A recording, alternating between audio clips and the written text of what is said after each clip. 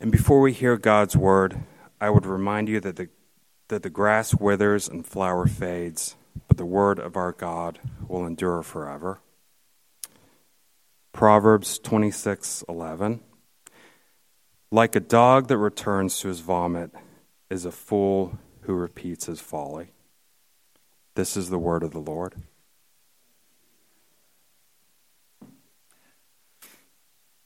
Thank you, Sam. You may have set a record for the shortest scripture reading at Proclamation.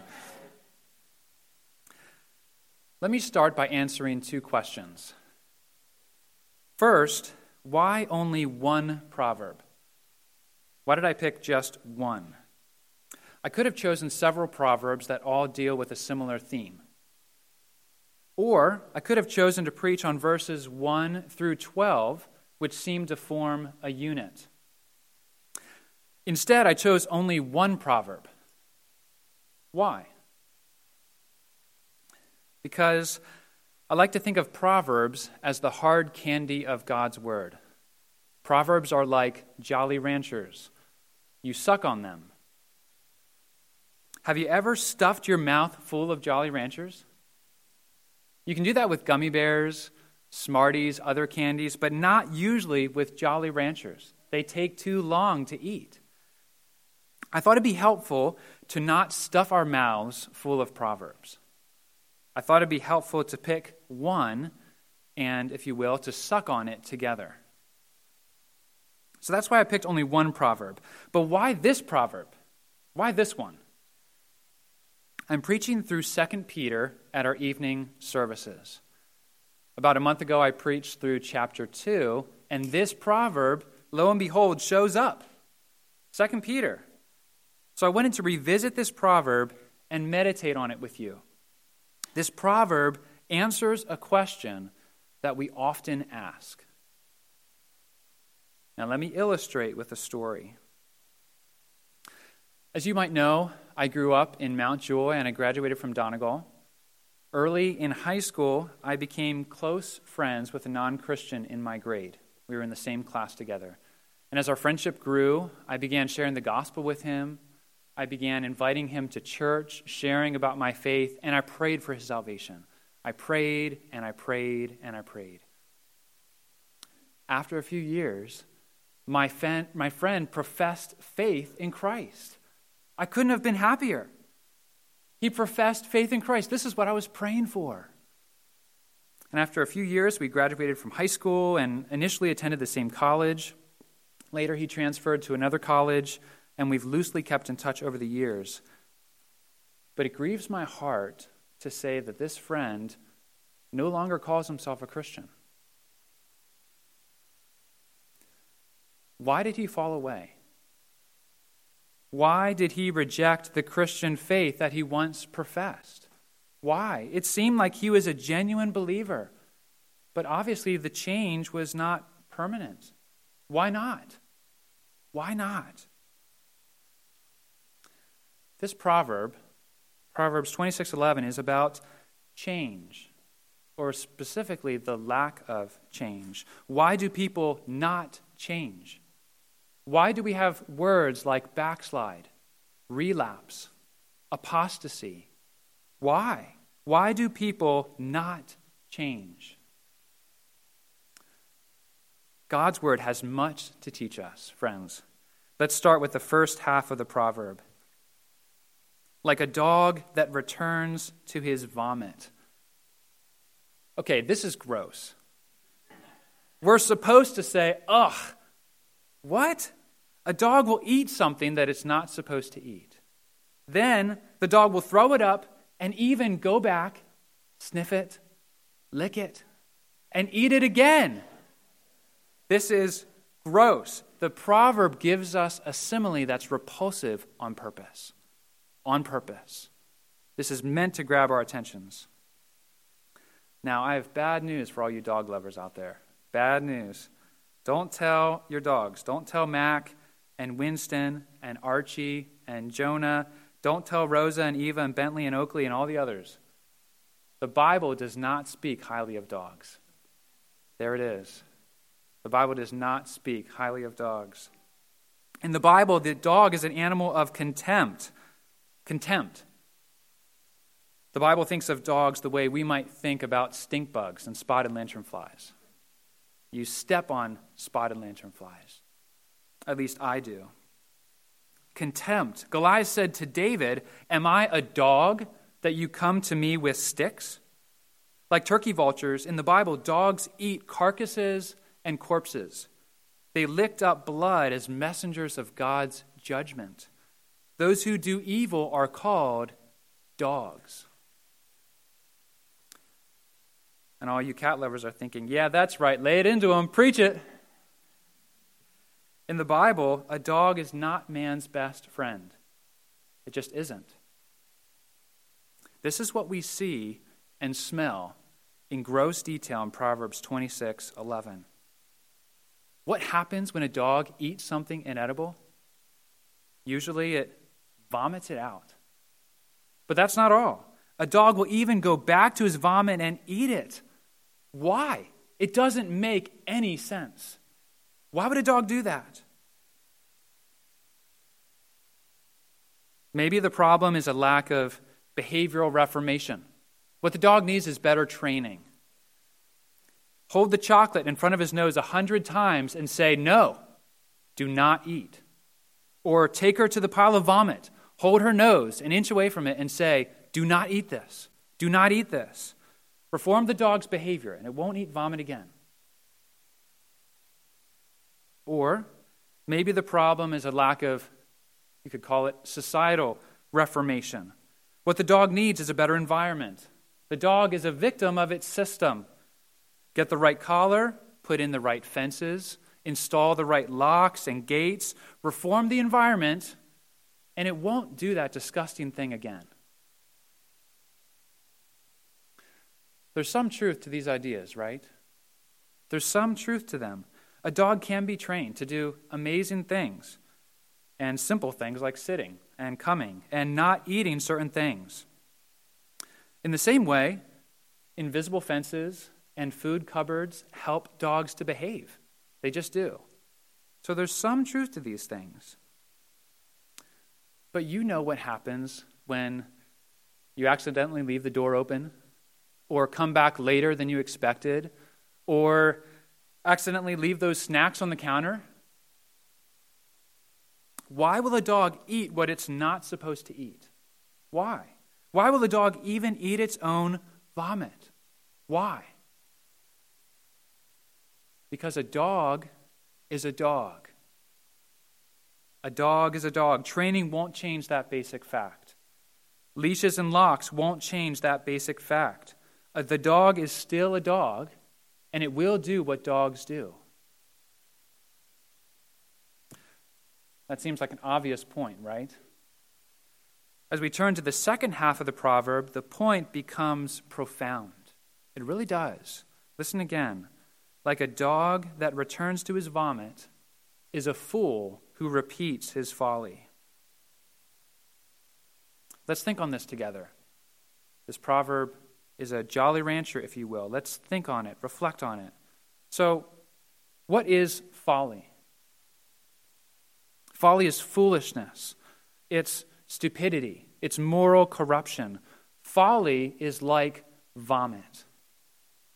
Now, to put this into perspective, think of our triune God, the God who is one and true and all-wise and triune. This is his world, and there's an established moral order of right and wrong, of true and false, of good and bad, of wisdom and of folly. What happens when we disregard God's moral order? What happens when we disregard his law and live however we want to live? What happens when we, like dogs, eat what God never designed for us to eat? We vomit it out and then return, like dogs, to eat it again. What in the world is our problem? It doesn't make sense. Why would we do that? Is our problem a lack of behavioral reformation? Like dogs, do we just need better training? Is that what we need? Is the answer to learn from our mistakes or to be the change? Is that the answer? Or is our problem a lack of societal reformation? Like dogs, are we victims of our environment? Is the answer first and foremost social change? Social reform? These are two common answers. These are two common answers that our world says. There's an obvious problem. Everyone sees it. And our culture will say things like, the answer is behavioral reform. Reform the behavior. Or the answer is social reform. That's what we need to do. Granted, there are elements of truth to both of those answers. If you think about it, there are elements of truth. The problem is that the quote-unquote wisdom of our world is always too shallow. It's always too shallow. Only biblical wisdom goes deep enough to really answer the problem. Why does humanity return to its vomit? Why? Because we are fools. Like a dog that returns to his vomit is a fool who repeats his folly. Who is a fool? In the book of Proverbs, this word describes someone who is arrogantly sure of his point of view. He's sure of it. He won't be taught. He won't listen. He throws aside moral truth. He vents his folly. He gets himself and others into trouble. He's hot-headed and reckless. He smiles and winks at evil. He wastes money and loves mindless entertainment. Such a person is a fool, according to the book of Proverbs. So, are you starting to see the profound point, the simple, profound point of this proverb? Why does someone repeat his or her folly? Why? Because he or she is a fool. You can modify behavior and reform society to some extent, but fools are still fools. At a fundamental level, a fool cannot learn from his mistakes. At a basic fundamental level, a fool can't learn from his mistakes. At a fundamental level, a fool is a victim of her own folly. A fool will repeat his folly, her folly, because he or she is a fool. So the answer is not first and foremost reform behavior or reform society. No, the answer is first and foremost found in a transformation of the foolish human heart. That's what must change. Each one of us is born a fool. We are all born as hot-tempered, arrogant, lawless fools. The cutest babies, and there are lots of them at Proclamation right now, the cutest babies are born fools. Who can change us? Who can free us from this enslaving cycle of returning to our folly? Who can save fools like us? The good news, friends, is that Jesus can. The Son of God became man, but he was not born a fool. Unlike you and unlike me, he was not born a fool. Only perfect wisdom could live according to God's moral order. Perfectly live according to God's moral order. Always doing what's right. Always doing what's good. Always doing what's wise. Praise God for Jesus, the wisdom of God who lived the wise life for us. Fools, like us, desperately need his wise record, his righteous record. But fools like us also desperately need his death, his atoning death. The wages of folly is death. Sin deserves the wrath of God, and God's wrath must be satisfied in one way or another. This is the reason Jesus became the sacrificial lamb in our place. As you well know, Jesus cried out on the cross, my God, why have you forsaken me?" In that very same psalm, David writes, "For dogs encompass me, a company of evildoers circles me. They have pierced my hands and my feet." What happened on the cross? According to the will of his Father, Jesus humbled himself to death. Jesus gave himself into the hands of dogs who gladly crucify the only Savior of fools. So why did Jesus die? So that fools like us might be forgiven. so that he might rise again and send his Spirit to transform our foolish hearts, so that dogs like us might be changed to become the Father's beloved sheep. Dogs become sheep.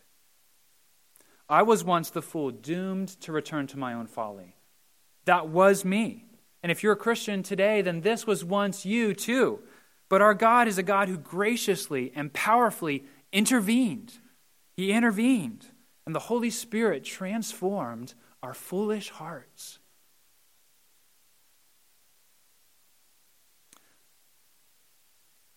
So why did my high school friend fall away? Why did he fall away? The answer lies in this proverb. Like a dog that returns to his vomit is a fool who repeats his folly. My friend, for a time, appeared to be saved, but he wasn't. He just wasn't. He's a fool. He returned to his folly. This is the sad story of the false teachers in 2 Peter. This is what I preached on about a month ago. These false teachers are people who once appeared to be genuinely converted. The Apostle Peter writes that these false teachers once, quote, escaped the defilements of the world through the knowledge of our Lord and Savior, Jesus Christ. They looked like Christians, but they eventually turned back from the way of righteousness. They turned back. They were fools who returned to their folly. Let me ask you,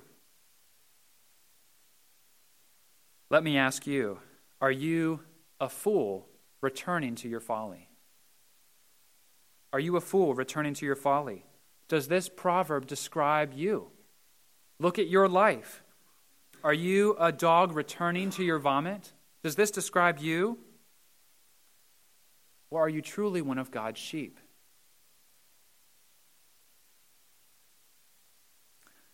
There is hope for dogs. There is hope for fools. Friends, the very next proverb, Proverbs 26:12, says this. Listen to this, the very next proverb. Do you see a man who is wise in his own eyes? There is more hope for a fool than for him. Did you catch that? There is more hope for a fool than for him. There's hope for a fool. But you must not be wise in your own eyes. You must not be wise in your own eyes. Peter writes about those who turned back from following Christ. They once professed him, now they deny him. Here's what Peter says. For those who fall away, for those who turn back, quote, the last state has become worse for them than the first. For it would have been better for them never to have known the way of righteousness. In other words, it would have been better for them never to have stepped foot in church, never to have heard the gospel, never to have been baptized, never to have gone on that mission trip, whatever it may be. It would have been better for them never to have known the way of righteousness than after knowing it to turn back. The Bible is frightfully clear. There will be no dogs in heaven. Now, I'm not talking about pets. I'm talking about people. The book of Revelation says this. Outside are the dogs. Outside of heaven, outside of God's presence, outside of the new heavens and new earth. Outside are the dogs and sorcerers and the sexually immoral and murderers and idolaters, everyone who loves and practices falsehood. In other words, there will be no fools in heaven. There will be no dogs in heaven, only sheep. You and I, we must take responsibility for our sin without excuse, without blaming others. Dogs and fools must turn from their folly and cling to Jesus Christ. He came to save fools like us, like you and like me. And parents, he also came to save fools like our children. As I said earlier, each one of us is born a fool. No child learns to talk saying, Mommy, please more God's wisdom today. No child learns that way. Please, more of God's wisdom. Our children need heart transformation. Their hearts must be changed, regenerated. So do you see how this truth informs parenting? Our main target is their hearts, not their behavior, not how they're acting in the grocery store or wherever. Our target is their hearts.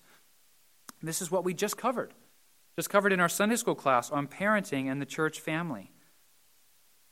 Paul David Tripp spends 2 video sessions talking about the heart. If you haven't come to the class, we invite you to come and participate. All are welcome. The age-specific lessons begin next Sunday. So Jeff Gingirch just wrapped up a discussion of the heart this morning, and next week begins 2 lessons on parenting 0 to 5-year-olds. Then after that, parenting 6 to 12-year-olds, and then 13 to 18-year-olds. For each of these age brackets, Paul David Tripp discusses what it looks like to target the hearts of our kids. A Christian couple once spoke to me glowingly, so glowingly, about a member of their family. He's 14 or 15. He's a standout baseball player. He's well-mannered. He's a good kid. Then I asked about this boy's spiritual life. It hadn't come up yet, so I asked, how's he doing spiritually? And they said, well, that's the thing. He's not a Christian. I share that story to make the point that our neighborhoods, maybe even our families, are filled with many well-mannered, successful kids and adults who are bound for hell. Fools need saving. They need saving, or else they will always repeat their folly, to their doom, to their eternal damnation. Hearts must be transformed by the Spirit. They must.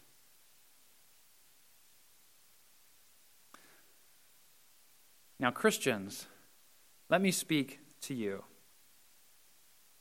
You might be wondering, as I wondered as I started studying this proverb, what does this proverb mean for me because I so often repeat my follies? What does this mean for me? I am one of God's sheep. Jesus Christ is my Savior, but I am prone to wander. I know that. Am I the fool in this proverb? Are you the fool in this proverb?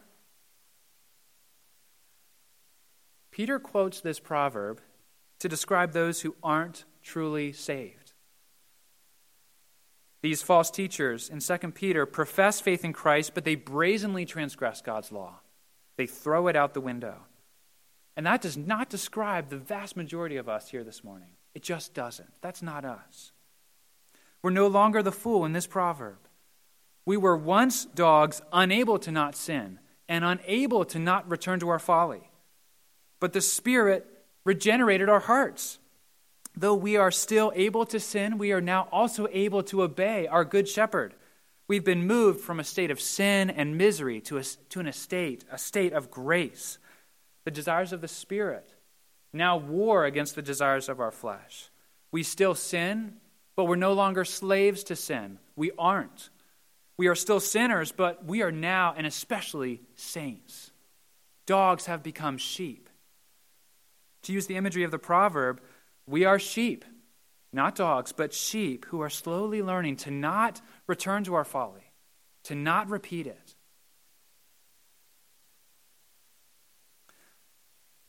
This will be true of us until Christ returns.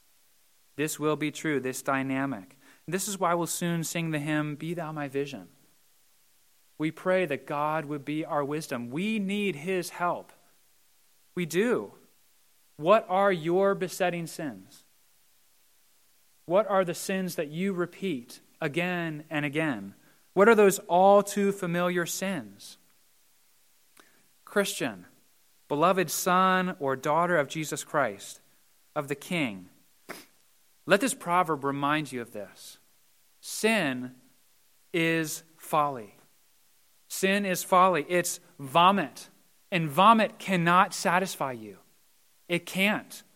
You will be tempted to return to it again and again. But God's word calls you, resist, fight, make war, flee, call for help, put it to death. The Spirit has changed our appetites. We're no longer satisfied by vomit. We have tasted the glory of Jesus Christ. He alone can satisfy our hearts, those deepest longings. Do not exchange His glory that you have tasted and seen, for your sins, for those same follies. Do not do it. You have tasted of the glory of the King of Kings. We began this service with the doxology from Jude 24 and 25. We studied this on our men and boys retreat about a month or so ago. It begins, "Now to him who is able to keep you from stumbling." Now to him who is able to keep you from stumbling. Apart from God's strong, preserving hand, every one of us would stumble. Every one of us would. Every one of us would return to our folly, turning from Christ, and be lost forever. But our God is able to keep us from stumbling. He is able to present us blameless before his glorious presence with great joy. Blameless before his glorious presence with great joy. So, Christian, we strive. We make effort. We make war. We learn. We strive by his power, but our hope is not in ourselves. It's not in you. It's in him. And this is why we ascribe to him all glory, majesty, all dominion and authority before all time and now and forever. Amen.